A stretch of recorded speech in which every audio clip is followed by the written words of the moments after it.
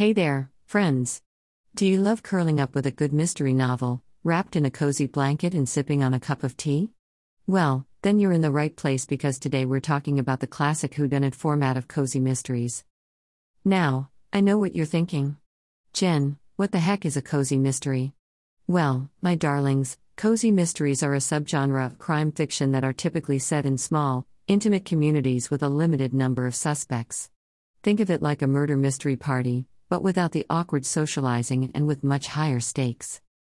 The whodunit format is one of the most popular and enduring formats in cozy mysteries. It's the kind of mystery where a crime has been committed, a limited pool of suspects are introduced, and you, the reader, are left to figure out who the culprit is. It's like a puzzle for your brain, and who doesn't love a good brain puzzle? So, if you're ready to dive into the world of cozy mysteries and whodunits, then stick around. In this blog post, we'll be breaking down the elements of a classic whodunit, exploring why they're so darn popular, and even giving you some tips on how to write your own. But before we get started, I just want to let you know that this post contains affiliate links. That means that if you make a purchase through one of my links, I'll earn a small commission at no extra cost to you. And if you enjoy this post, please make sure to like, comment, subscribe, and share it with your fellow cozy mystery lovers. And if you prefer to listen to your blogs, you can even check out the audio version on my podcast, available on Spotify and Amazon Music. Let's get to it. The elements of a whodunit are like a recipe for a delicious mystery cake. You start with a crime, like someone eating the last slice of pie in the fridge, and then you sprinkle in a limited pool of suspects. Maybe it was your sister, who has always had a weakness for pie, or your dad, who is notorious for sneaking midnight snacks. But it's not enough to just have suspects. You need clues. Maybe there's a dollop of whipped cream on the counter or a crumb on the floor. These are the breadcrumbs that lead the detective, or you, the reader, down the path to the truth. Of course, nothing is ever that easy. That's where red herrings come in. They're like raisins in a cake. Sure, they add flavor, but sometimes they get stuck in your teeth and you're left wondering if it was the raisin or a cavity that's causing the pain. But fear not. The detective is on the case. With their keen eye for detail and their ability to connect the dots, they solve the crime and bring the culprit to justice. It's like the icing on the cake, sweet, satisfying, and oh so delicious. So the next time you're reading a whodunit, remember the recipe. Crime, suspects, clues, red herrings, and a brilliant detective to tie it all together. And if you're feeling adventurous, try baking a mystery cake of your own. Just don't forget the whipped cream, it's the most important clue of all. Cozy mysteries are like a delicious pot of chili on a cold winter day, comforting, satisfying, and perfect for curling up with a blanket and a cat. But what sets the whodunit format apart from other genres? Well, for one, it engages the reader's mind like a good Sudoku puzzle. You'll be scratching your head, scribbling notes, and trying to piece together the clues like a private eye with a magnifying glass. And when you finally do solve the mystery, oh, the sense of satisfaction is better than a warm brownie with a scoop of vanilla ice cream. You'll feel like a genius, like Sherlock Holmes or Miss Marple. You'll be yelling aha, and pumping your fists in the air like you just won the lottery. But let's not forget the tension and suspense that builds throughout the story. It's like watching a horror movie, but without the gratuitous violence and jump scares. You'll be on the edge of your seat, heart racing, wondering who could have done such a dastardly deed. And when the reveal finally comes, it's like a pressure valve being released. You can finally relax and enjoy the aftermath.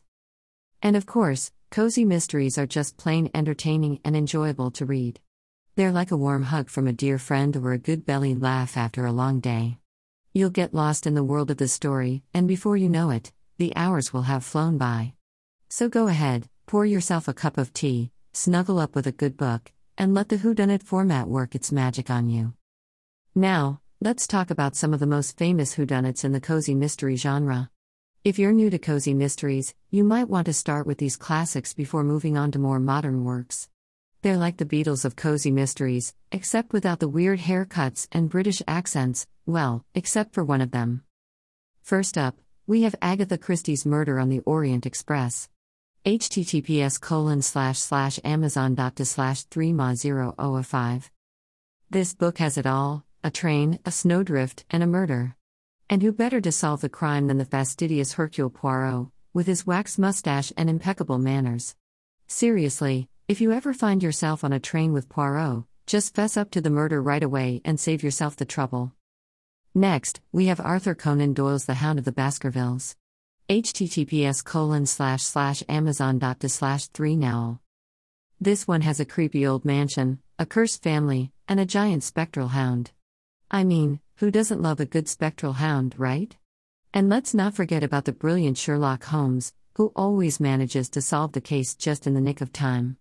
If you're ever cursed by a spectral hound, just give old Sherlock a call.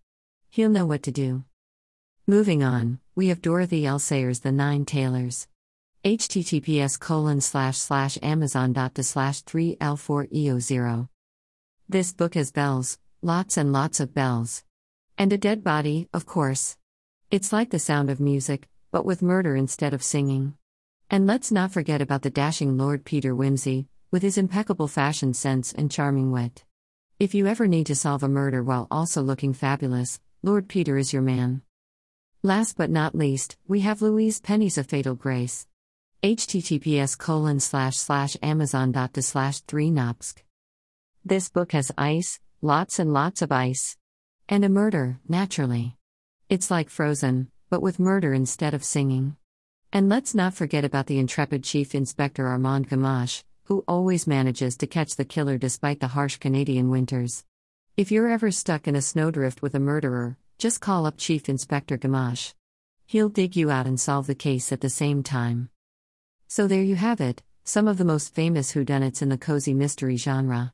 Just remember, if you ever find yourself in a cozy mystery novel, try not to get murdered. It's generally not very comfortable. Buckle up, my friends, because we're about to dive into the thrilling world of writing a cozy mystery whodunit. Now, I'm not a detective myself, but I've spent many an hour devouring whodunit books while drinking copious amounts of coffee. So trust me, I know a thing or two about crafting a mystery that will keep your readers on the edge of their seats. First things first, start with the crime. And no, I'm not talking about the time I accidentally set my hair on fire while trying to light a scented candle. I'm talking about a crime that will really grab your reader's attention. Think outside the box, a missing garden gnome, a stolen recipe, or even a murder if you're feeling bold. Just make sure it's something that will pique your reader's interest and keep them invested throughout the story. Next, you need to develop some interesting and unique suspects. I mean, sure, you could have your boring old neighbor Bob as the culprit, but where's the fun in that? Get creative with your characters. Maybe the local baker has been embezzling funds to support his secret gambling addiction, or the friendly librarian has a dark past that she's been desperately trying to keep hidden. The key here is to keep your readers guessing until the very end. Of course, no whodunit would be complete without a trail of clues and red herrings to keep your readers guessing. Maybe there's a mysterious note left at the scene of the crime, or a footprint that doesn't match any of the suspect's shoes. And don't forget about the red herrings, throw in some false leads and dead ends to really keep your readers on their toes. Finally, it's time to write a satisfying resolution. This is where you tie everything together and reveal the true culprit, or culprits, if you're feeling really sneaky. Make sure the resolution is logical and makes sense based on the clues you've provided throughout the story. And of course, make sure it's satisfying for your readers.